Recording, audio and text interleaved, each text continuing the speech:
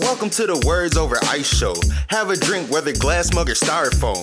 Give my best up to Ray, he's the right host. And Matt James on the sarcastic tightrope. Then there's Jason, full of opinions. Co-host with brains and the boldest intentions. Ali, that's the man making profits. Greg and Duke join us talking controversial topics. You know it get real in these interviews.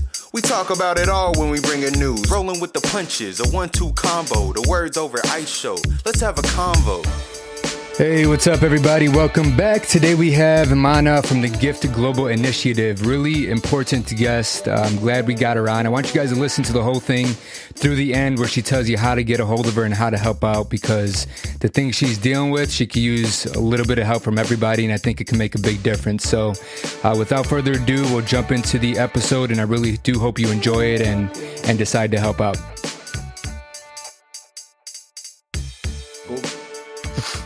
So yeah, thank you for joining.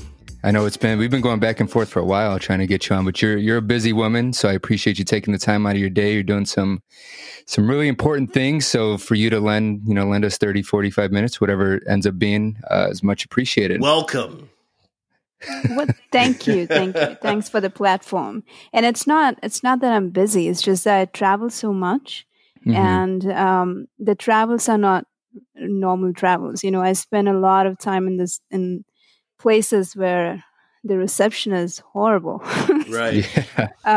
So I just wanted to be in my office when I speak with you guys. Like, it's impossible to receive phone calls or emails.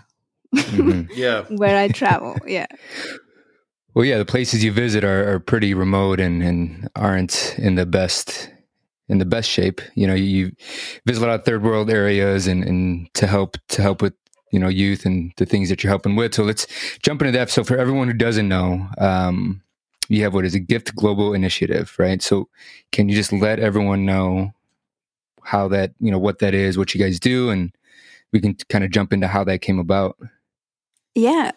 So Gift is a nonprofit charitable organization, and we are US based, so it's a US nonprofit, but we are in about, I would say half the planet. Okay. We are in Asia, Africa, South, Central, and North America. We work with families, but the focus is always children. Obviously, when you start working with kids, you can't isolate working with kids. You end up working with the mom and dad, or whoever the caregiver is, which is why I said we work with families. And the work is mostly preventive. So essentially what we do is we identify areas where children are high targets of exploitation, be it trafficking or domestic abuse or violence, gang war, drugs.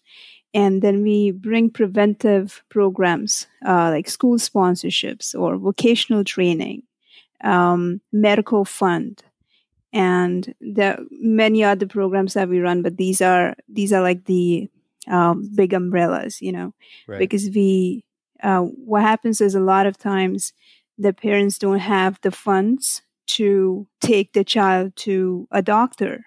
So they end up selling the child because they can't do anything about the medical condition. You say selling the child? Yeah. Oh, yeah. Yeah, absolutely. Wow. So we provide all the tools and resources that will make the family more stable.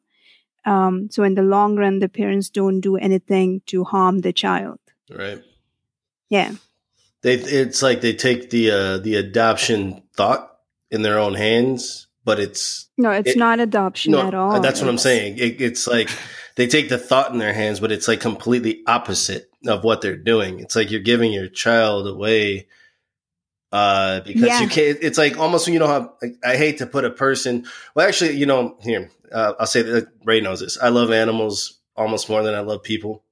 I'll say it just like that. But people take their dogs and their other animals and they just like pop them off. Like, I can't take care of it. They just drop it off, like whatever. And people do that to their kids, and that's crazy. Because, well, I can't say crazy, but there's dire straits that I will never understand. But that situation is really relevant and really prevalent in third world countries, and it's heartbreaking. What's the procedure for preventing that? So let me give you an example of something that's not too far from home. So there's a 400 family slum, and every time I use the word slum, people kind of get offended, but it really is a slum. Like there's no sanitation, no electricity, nothing. But it is still in Tijuana, and Tijuana is not a far away land. No, that's I'm in San Diego. There used to be a train where you go down there to get drinks on Friday night. Like what the hell? Yeah, and a lot of times, people, and I'll get into that too. But so this family, this slum has 400 families. It's literally 10 minutes after you cross the border. So you can go there, like you said, on a Friday night, come back Sunday. Yeah. And a lot of people do that. So that's a great example of areas that we work from. Yeah. They may be remote in the sense that there's not like no sanitation, no running water, but they're still in cities. This place is in Tijuana. Yeah. So we work in these. We have pop-up schools. So we set up a tent, literally a tent, and run schools. So kids who don't get to go to school can attend our schools. Right. Then we find sponsors for children who are very bright or promising, and these kids go through school like any other child would, providing them with school supplies, through paying for tuition, paying for their medical needs throughout the year, because in most cases, the child doesn't have a father. The mom is a teen mom, and it's not 17 or 18. It's actually 14 or 15-year-old teen mom with kids. Well, see, to your point of that, people are going to Tijuana for more than just drinks. Correct. So yeah. Correct. That's why I said I'll get into that. A lot of times people travel on Friday, and the whole talk about human trafficking, people forget that the kids don't have to be smuggled into any country. Right. Many times people will travel to these countries, and Tijuana is a great example because it's much easier to get to Tijuana. You'll see these motels by the border, and this work is done by cartel. So all the slums are controlled by gangs, and they will bring the kids to these motels, pick up the kids from the slums, bring them to the motel, and people who travel and cross the border can exploit the child and come back into their country, come back into US, and you might be having coffee with someone like that on Monday morning, not knowing what they did over the weekend. That's crazy. Or they knew what they did, but they're just an evil piece of shit. I'm sorry, I have to say it. There's a lot of that going on right now. There's a special place for people like that, and that's the thing that I don't like in human nature. Is like that we have an agenda, animals don't. But anyway. So have you been in a situation where you've been in like, kind of like, for lack of a better term, hostile territory, like where things are going on while you're working? Yeah, that's the nature of our work. The way this all started was about 15 years ago. I found myself on a police raid of a brothel. And that was the first time. I had been on rescue missions before. I worked for American Red Cross, but that kind of rescue mission is completely different than what this is. Yeah, you have UN backup and everything. Yeah, exactly. Yeah. And so the first time I found myself on this mission, I went in thinking that, we'll find sex trafficking victims who are 18, 17, 16-year-old women. And that's what most people would think, like people who don't know much about this, saying that sex trafficking means 16, 17, 18-year-old men or women. No. So we step in. So here's what happens. So we step in into this really horrible, dingy brothel. And there were 4 and 5-year-old kids. Oh, the hands were tied, and there were these like circular table, which were they had made those into makeshift beds, and the kids are kept on those. They're sexually exploited 4 to 5 times a day for 7 to 8 years of their life. So by the time the child can make sense of everything that's going on, that's the only life they know. Yeah, that's all they've known for every day, in and out for years and years. Yeah, exactly, right? And this is a 4-year-old child, a 5-year-old child going through the horrors. And so that changed the way I looked at trafficking, and I was like, oh my God, like, I don't understand how so many organizations are working with the victims and we still have victims. The reason we still have victims is because the focus has largely been on working with victims. There were not enough, at least at that point, preventive measures taken to stop it from happening to these kids. That's how GIFT came about. We decided that we wanted to make sure that no kid ever has to go through this.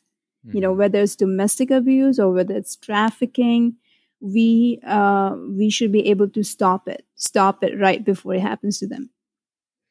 So that's the difficult part, though, right? It's a horrible thing to think of, and like you said, a lot of people don't really understand it. And trafficking is it's not just sex. There's a bunch of other ways to traffic people. I mean, there's you can organ trading. There's forced labor, all kinds of different sets of trafficking that you can stuffing mules and drugs. So what happens is once they use the child for sex trafficking, about 8 to 9 years, then they tag the child as unusable in the sex trade, and then they push the child into begging. Begging is a big industry in developing countries. It makes billions of dollars every year where the kids beg at traffic lights, and then once that happens, then they go through organ trade. So their organs are traded in the international market. So it's a never-ending cycle. It does not stop with sex trafficking. There's also labor trafficking. You said that you were in Asia. Do you have anything going on in Southeastern Asia, specifically like India, Mumbai area, Bombay?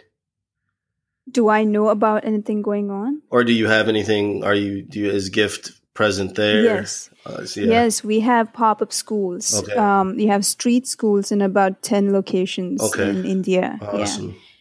Yeah. These schools are, I want to put it out there because when I ask people to sponsor a child, they assume it's going to be very expensive. But education in those countries is very cheap. It is. And that's so crazy that it is, because they've been colonized from day one by first world countries, but then, defunded and just destroyed and then left in shambles. And now you're a third world country by, the term third world.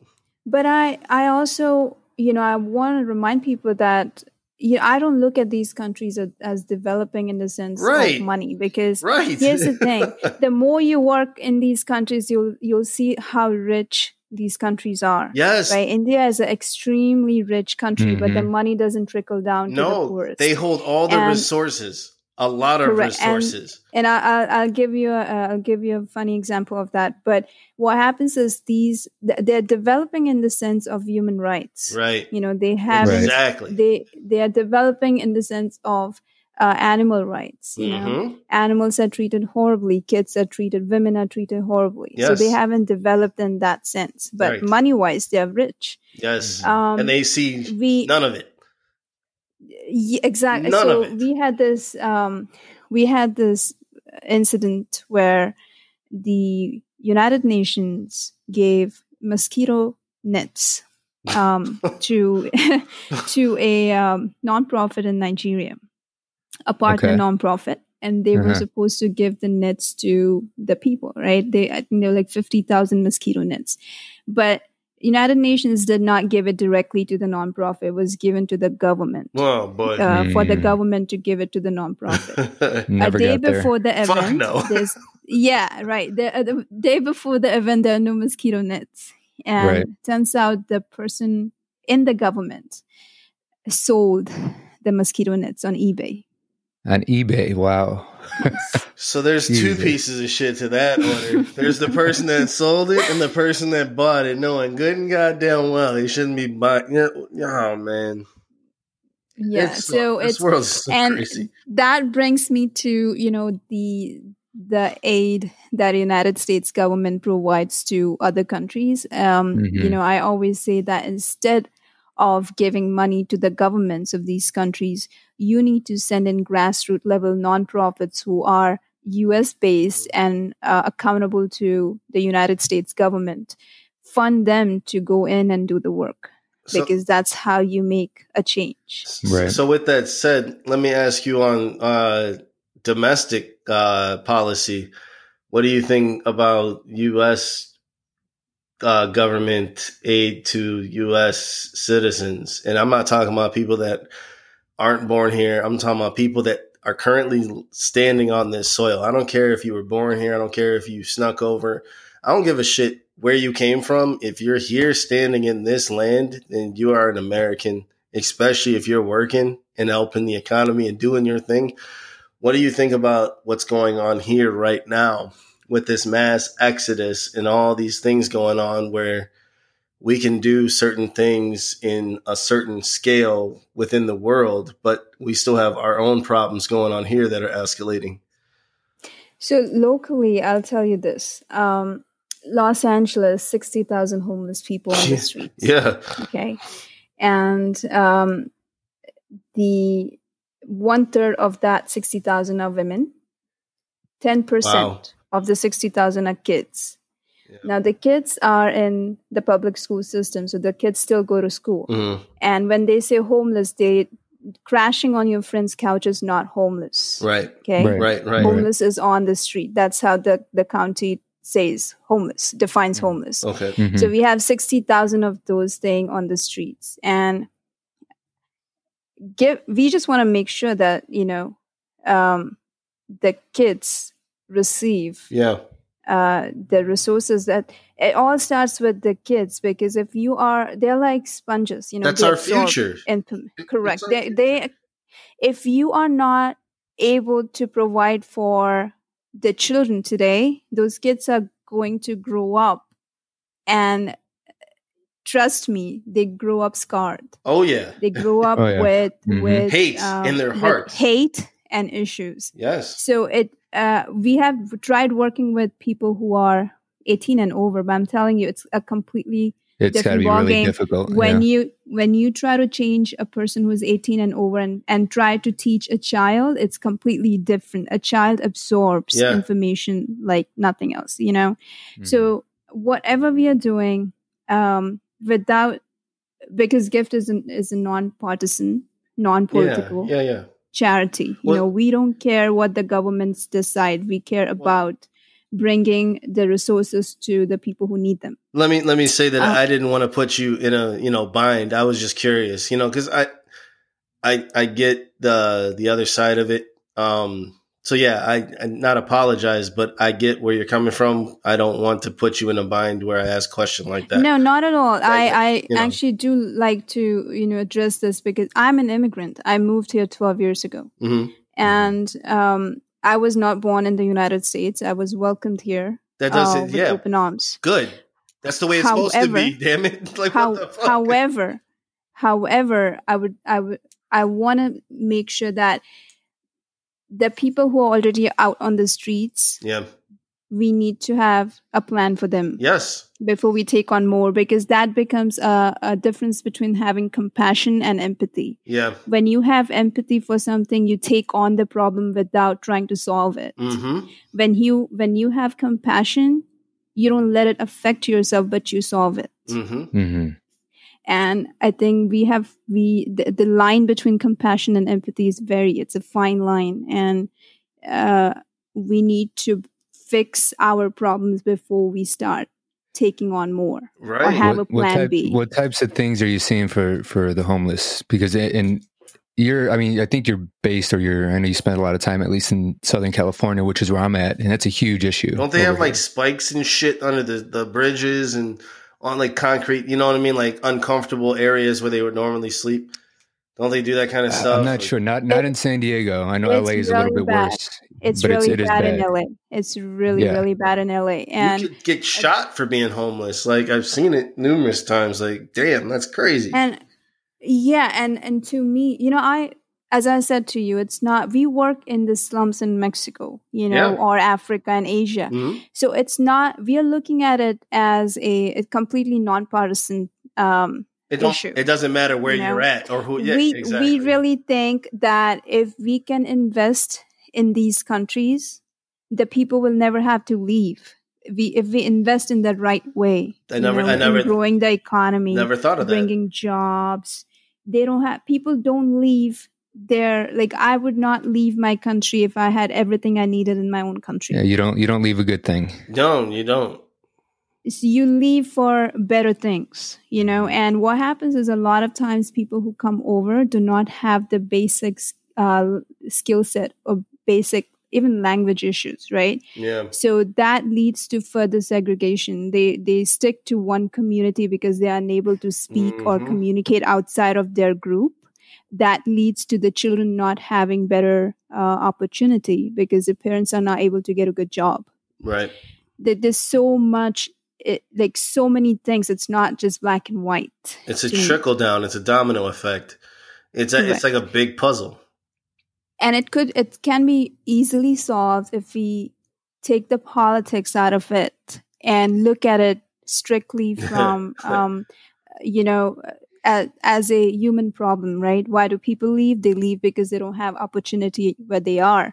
So how can United States as a leader create that opportunity in that country? Instead of sending all the jobs to China, how about we bring some jobs back into Mexico or surrounding countries where a lot of these people are trying to come into US, come from South America. So how about we look at the economies of these countries and help them? But the powers that be here do not want to share the power that they have and the privilege. They're scared of losing it so that everybody can be on the equal playing field. I mean, it's an uphill battle, and I admire what you do because what you do, it's almost like you're banging your head against the wall, right? And you're trying to make change, but do you ever feel that like you're doing all this for years and years, and there's change being made, but it's like fuck, right? But I mean, the problem still tends to grow, and sometimes it gets worse. Not at all, because we see, one great thing about being on the ground and doing it is that we get to see the success stories much more than there's no media coverage of it, so you get to see it. We get to see it, and I'll share the story of a boy that I always tell people about him because I love him so much. The first time I saw him, he was 9. His mom is a single mom, and she works for the cartel. Used to work for the cartel. Wow. Mm-hmm. And the kid also has an older sister. And from what I understand, both the kids were born out of either a rape or a sexual attack on her, while she was out doing her thing. And then she used to take this little boy, her son, on her drug dealings. Because if they find her with a child, they would not take her to prison. So the kid ended up seeing a lot more than he should at that age. Mm-hmm. So the first time I saw him, he was picking up little puppies and he was throwing them. He was literally smashing them on the ground, trying to kill the puppies. Anger management, right? Yeah. 9-year-old kid. It's been about 4 years that we started working with that family. Both the siblings, brother and sister, are in school now. And the mom is cleaned. Does not do drugs, does not deal in drugs, got a job at a local Costco. And that's a success story to me. Well, and we see that a lot more than we see the bad side of things. Congratulations on that. Yeah, there are so many families who have, who show so much promise of doing better. Here's the thing is one person helped is a success story, and you seem like you have dozens. Do you ever feel like you're kind of jaded that you haven't done enough work?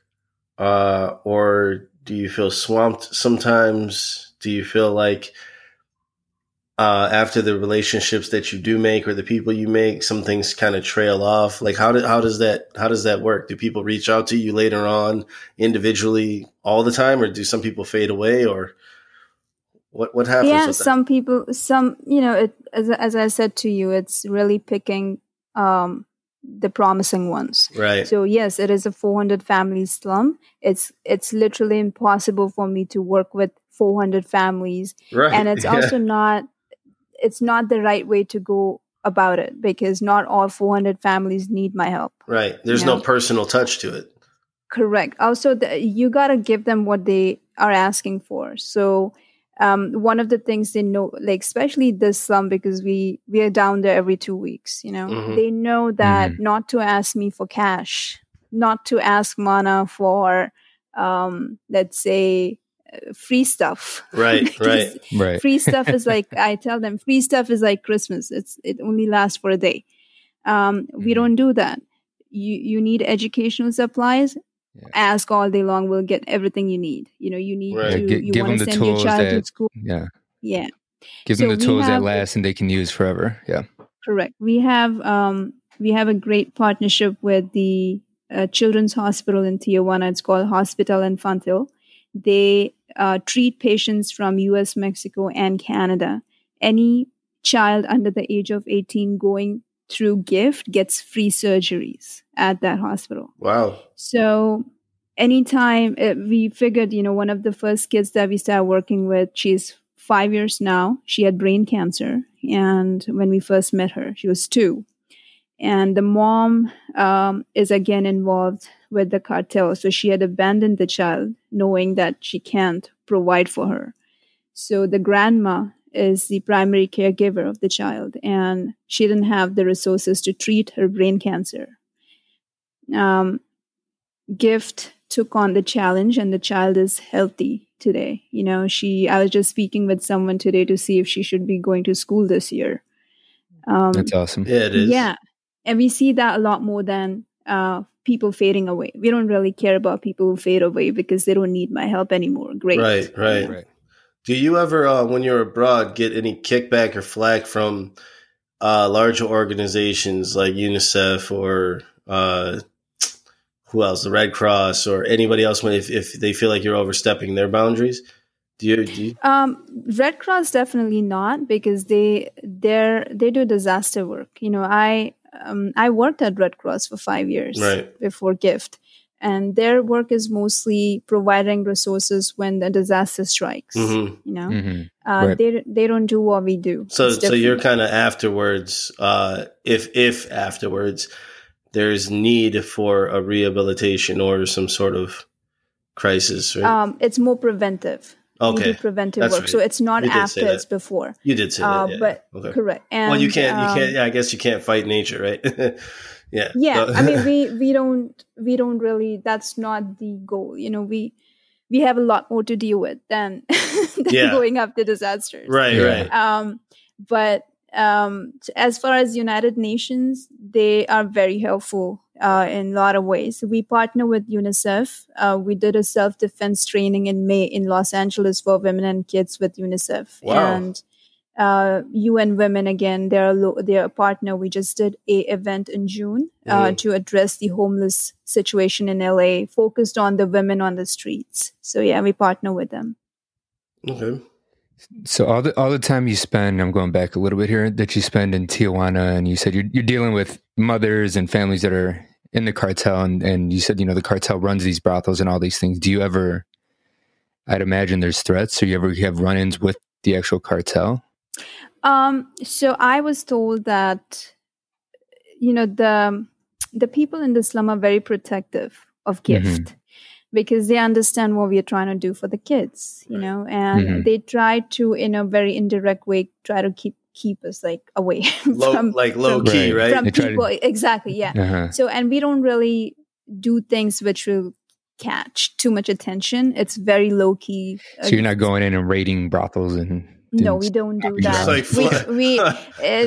I remember this one time we went, there's a red light district in Tijuana, and we went there as a group, give volunteers and staff at night just to check out if there were any kids over there on the streets, And I had a hidden camera in my shirt. Smart, yeah. And as we were walking, one of the women on the streets, she somehow saw my camera. And she started screaming. She's like, "Oh, she has a camera. She has a camera." So now we have a group of about 10 pimps following us. Man. And so that was a scary situation, but somehow it not scary enough to stop doing what we did. Yeah, well, here's the kind of shield is, one, you're part of GIFT, and then 2, you're a U.S. citizen. Like that just starts a lot of shit, and a lot of people won't, No, they don't care. They really don't care about that. They don't care. Yeah, they don't. One of my volunteers. Well, I guess, you're not. Yeah. I'm not going to state the obvious.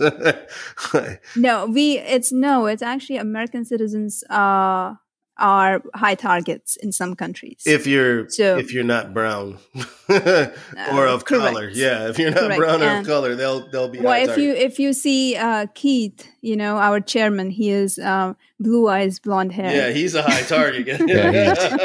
he's prime target. Exactly. Fresh meat. And our group is pretty diverse. It's not all people like me. I can Mexican. yeah, exactly. You can kind of shift off to the side, but it's over for what's his name. But in other countries, it's the same thing.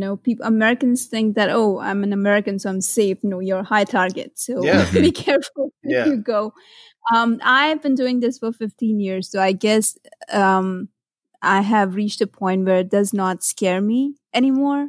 Right. It should, but it doesn't. And no, right. You know what? You can't do what you're going to do if you're going to be scared. You can't. Right. And then we hear about, to answer your question, I get text messages from people who, on Facebook and from the slum, and they're like, after you guys left, this person was shot. So let me tell you this really interesting story of a boy we met last year in December. So we had a toy drive in the slum. One of the companies donated 1,200 toys. So we were giving out these toys, and this child, it was like 15 or 16-year-old kid, right? And he started speaking fluent English with me, and I was like, wow, like, who are you? No one speaks English over here. Who are you? So I started following him. I find him in a corner reading a book. So I started talking to him, and he said, his name is Chris, and he said that he is an American citizen, and his mom moved him to Tijuana when he was about 6 years old. And he does not have paperwork. So since the time he moved, which is about 6 years old, the cops would find him on the streets and take him to the jail because he didn't have the paperwork to be in Tijuana. And from 6 through now, he was about 16. For 10 years, he's been on and off going to the jail. Now think about a 6-year-old child sitting in the jail, right? And he said to me that he is American citizen, but he can't go back because he's not 18 yet, So I said, what do you need to get your paperwork? We can probably get that for you. So you can go to school and, get a job. So he said, okay, it's $250 for the paperwork. And I said, okay, great. How about come back tomorrow morning, because today we have this crazy event going on, and we'll figure out your paperwork. Okay. So next day does not show up. So we go look for him in the entire slum, could not find him. 2 weeks later, they found his dead body. He was abducted and shot in the head. Wow. So we had somebody following him. He was somebody those people have a lot of resources. I was told that it was because of drug dealings with his father. Probably. Yeah. But we hear that a lot. That's so sad. That's unfortunate as shit. He was almost on his way out. But they're very sweet to us when we are in the slum, because they kind of enjoy what we do with the kids. You know what? I don't think that anybody's born. Oh, there's some people born evil. Okay. There's certain people that are born evil, but I don't think anybody that goes through some really, really traumatic things. It's traumatic events. That's what I'm saying. And then turns out to be, it's somewhere hidden inside of them. Like you say, when you deal with an 18-year-old who's already jaded, it's hard to break a mentality or all of the things they've been through. And when you're dealing with a child, it's easier because they're a sponge and they soak up. But I still think the innocence is still there. I think it's somewhere in there, but it's really hard to get to. Yeah. It's really hard to get to. I'm working on a case of a little Moroccan boy. He's about 8 or 9 years old, and his sister was killed by his father. And the boy was so violently beaten up by the dad that he could barely walk. The father got 2 years in prison. And this is all in Morocco. Wow. And the father is going to come back after 2 years. And I can't imagine what he's going to do to the child. So we are running a fundraiser right now to, the fundraiser is for domestic abuse victims, but a lot of that will go towards his like school and medical care. Right. But this is not any one country, right? This is this is universal. It's an epidemic across the planet. And it all starts when you're a child. Now, this kid who's violently abused by his own father, if he doesn't get the help that he needs, he's going to grow up and be like his father. He's going to perpetuate it, but twice as bad. Because if you're grown with that, that's all you know. No compassion, no empathy, no compassion, no love. But he's also 7. So this is a great time to mold. Exactly, to get in there and be like, okay, you're not going to be like your dad. You're going to be like this other role model that you see here, Right. This wonderful person. So it also is presenting them good role models. Like a lot of these kids don't have a father. One of the families that we are working with, the mom is 17 and she has 2 kids. The oldest one is 4. She's 17, so she probably had him when she was 13 years old. Wow. No father. Yeah, that's so sad, the predicaments that these places are in, and meanwhile you have people over here just enjoying fake reality TV and XYZ. You know what I mean? Like it's so crazy what people get caught up in. Talking about this medical condition that women in Africa have called fistula. I don't know if you guys heard about that. Never. No. Okay, great. I was just talking about that. But it's interesting. What is it? So in Africa, fistula is one of the highest killers. What it is because these women go through, they go through childbirth very early on, 11 or 12 or 13 years old, or they are sexually exploited multiple times during their lifetime. They start dripping the body fluids, and that creates a stench around them.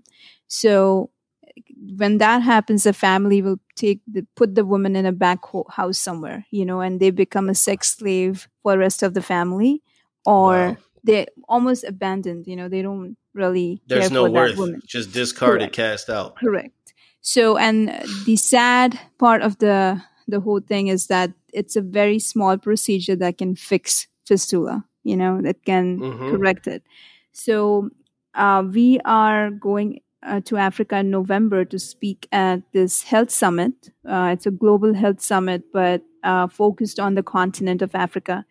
And we are proposing these mobile hospitals. So these buses going from one village to the other, giving simple medical procedures like vaccines, polio, malaria vaccines, or treating fistula. What happens is most people give birth at home. They don't have access, or they don't have the money to go to a hospital in Africa.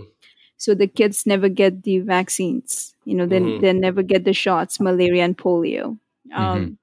So these buses will actually provide medical resources so it's almost like going to your customer. Your customer can't come to you, so now you go to them. Right. So that's a problem in Africa. Every continent, every country has its own problem. But Africa is and always will be the most exploited, depleted, and defamated continent rather, on the planet. From the beginning of time, it's been exploited from day one. And then it's put into a category of third world when literally every resource that makes this planet spin properly for us to have these podcasts and have cell phones and have cars, everything comes from Africa. And the people get robbed of the money the most. And then they get, exploited for their work. And then I just saw an article about Ethiopia that just stopped international adoption, which I was very happy about, because you're taking these children and putting them into cases and situations that, you're taking them from their history, from their rightful upbringing. That's my personal opinion. and putting them into these other worlds or places, because it's a totally different world when you come from there, and they're being shell shocked, and other things are happening to them. I just read an article about a girl that was like deprived of food and died, and the couple got, of course, charged and put in jail or whatever, but it's like they were allowed to adopt this child from a different country and didn't know anything about the child or how to take care of the child. So what's your plan B for the kids then, if they don't allow adoptions? What you're doing, go in there, help rehabilitate what's been depleted and destroyed, and put them back on track.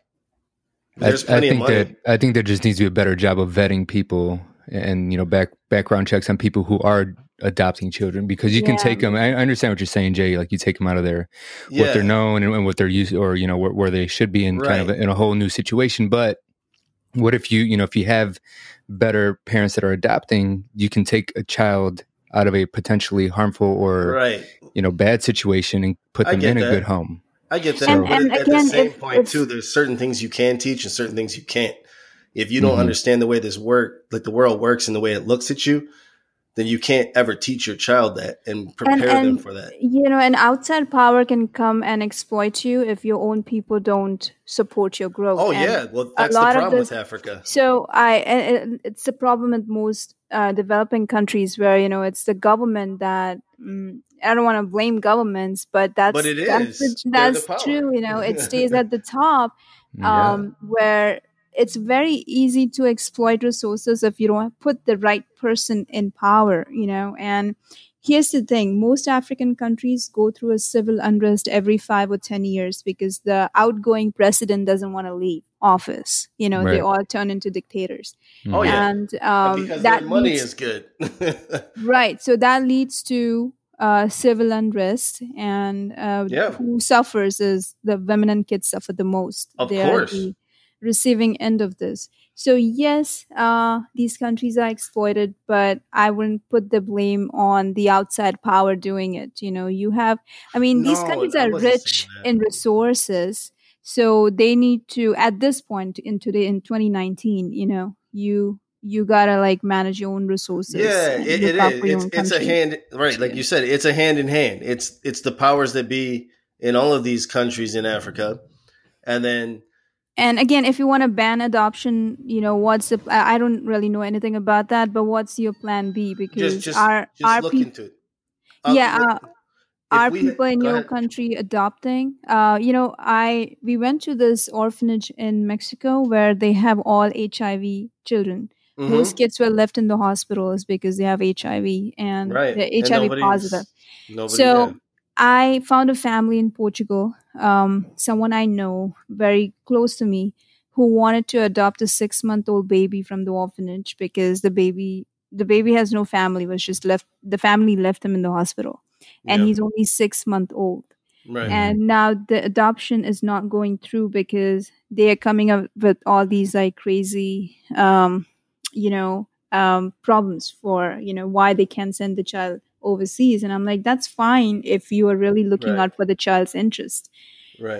But there needs to be a plan B, because I don't see why the child should live in the orphanage if a really good family wants to adopt the baby. Sure. And that's what I'm saying is if this country can literally print money and make GDP and out of nowhere, just continually create money that's not really there, they can definitely take the money that's actually there, the resources, build foundations, build, for lack of a better term, not even halfway houses, communities for these children, and have organizations that run them. And if there's children that aren't adopted, or born out of whatever condition or situation, can attend these schools, get an education, and thrive. It's doable. It's just, it's greed. There's a simple solution to everything, right? But it never has happened. I don't know if it ever will. Right. I could say it, but it's all not the money stays happen at the top. If everyone if everyone was like you, Manna, we'd have a very, very happy world. We wouldn't be living. We wouldn't have this conversation right now. You wouldn't even be doing what you're doing if everybody was like you. I'd love that world personally. We meet a lot of people who, I think the problem is where people start, adding politics to this mix. It's funny because I posted this morning on LinkedIn. I posted the story which I told you about.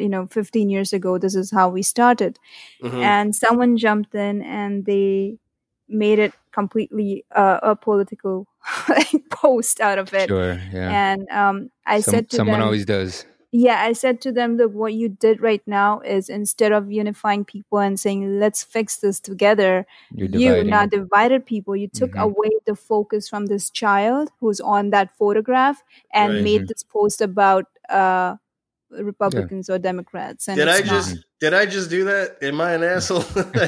I guess I kind of just did that. Yeah, I guess I kind of just did that. I'll own up to that. But that the solution to really, helping people is not talking politics at all, because it's not going to get fixed that way. No. I just want them to come off the money. That's all I want. Come off the fucking money.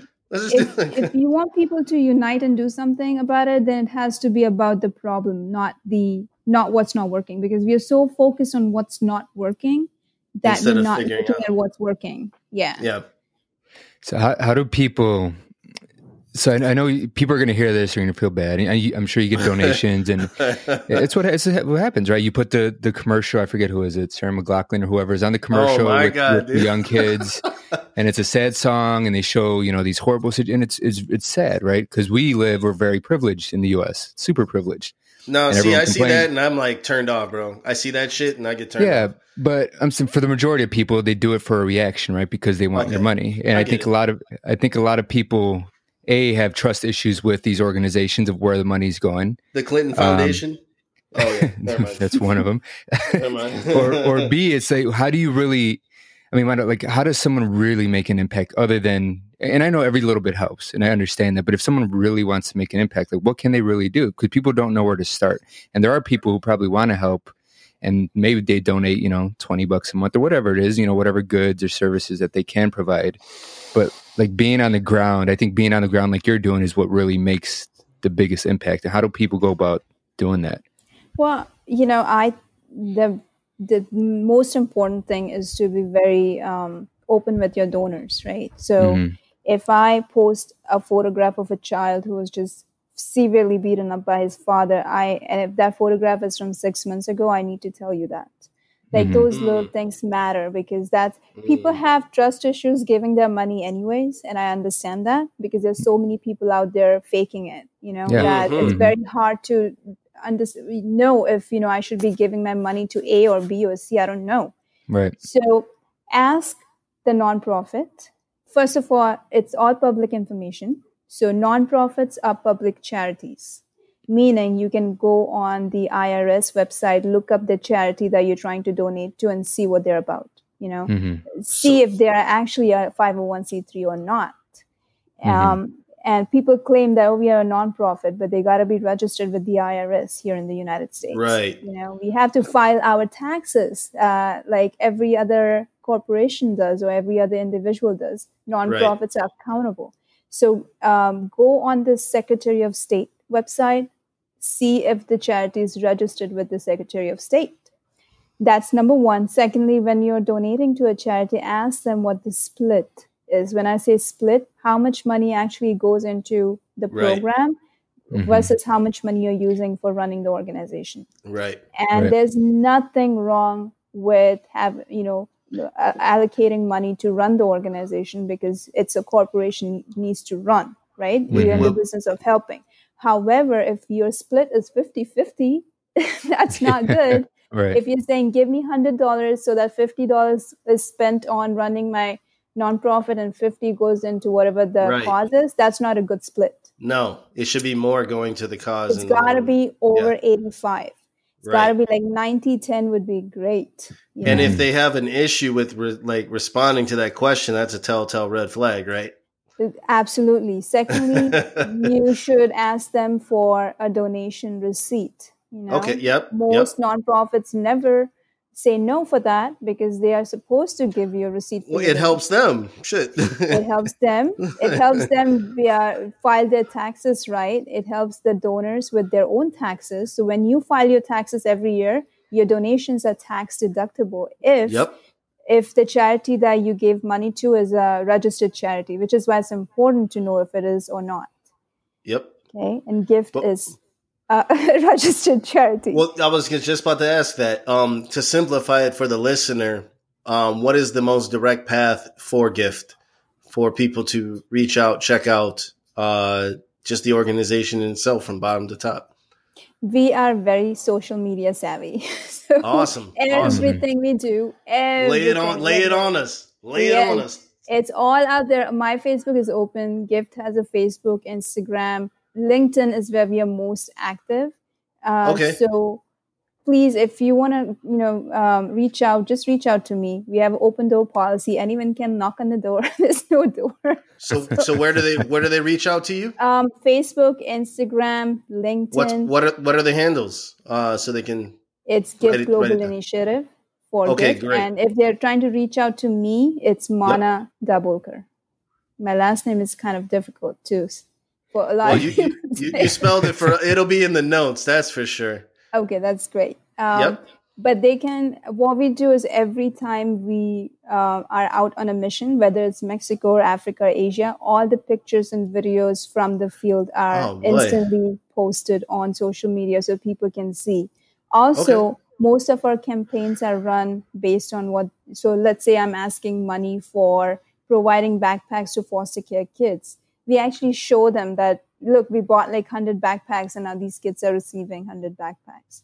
Nice. So whatever the donor is donating to, the money goes for that campaign. Do you ever have volunteers that actually go with you to Mexico? Yeah. We are a largely volunteer-based organization. We love you going, Ray? You going?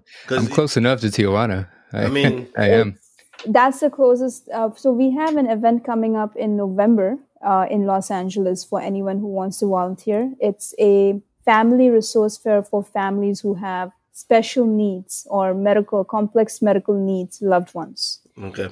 It's going to be in Glendale, and it's a free event. So people can just walk in, one-stop shop for everything that they need for their loved one with special needs. Awesome. It's on November 2nd, and it's a great way to volunteer. Like if you want to get to, experience what GIFT does locally, that's what we do. We run family resource fairs. Get your toes wet. Yep. Awesome. Yeah. That's some deep stuff. Yo, seriously though, thank you for all that you do from all of us, both of us, the world, because what you're doing is something that the world we live in now does not do anymore, sadly. Thank you. It's teamwork. A lot of people involved in it, Yeah. Hopefully this gets out to everyone listening, to join in, because the more people who think this way, the better off everyone's going to be. So the moral of the show is teamwork makes the dream twerk. Yeah, and I'm telling you, there are a lot. For every horrible person that you see, there are 10 people who want to make a positive change. Once you jump into this thing, you only find good people helping out others. Right. Yeah. Well, thank you again for your time. Yes, it's been awesome. And be safe out there. Be safe. You should tell them to be safe from me. Yeah, right? Watch out now. You think that was cool? All right, that's a wrap. I hope you guys enjoyed it. Important stuff. I hope you guys decide to go help out, pitch in, volunteer, donate, whatever you can do. Every little bit makes a big difference. So with everything going on in the world now, I think it's more important than ever that we all kind of come together and do our part. Even if that's just a little bit from everybody makes a lot. So thanks, guys. Talk to you next time.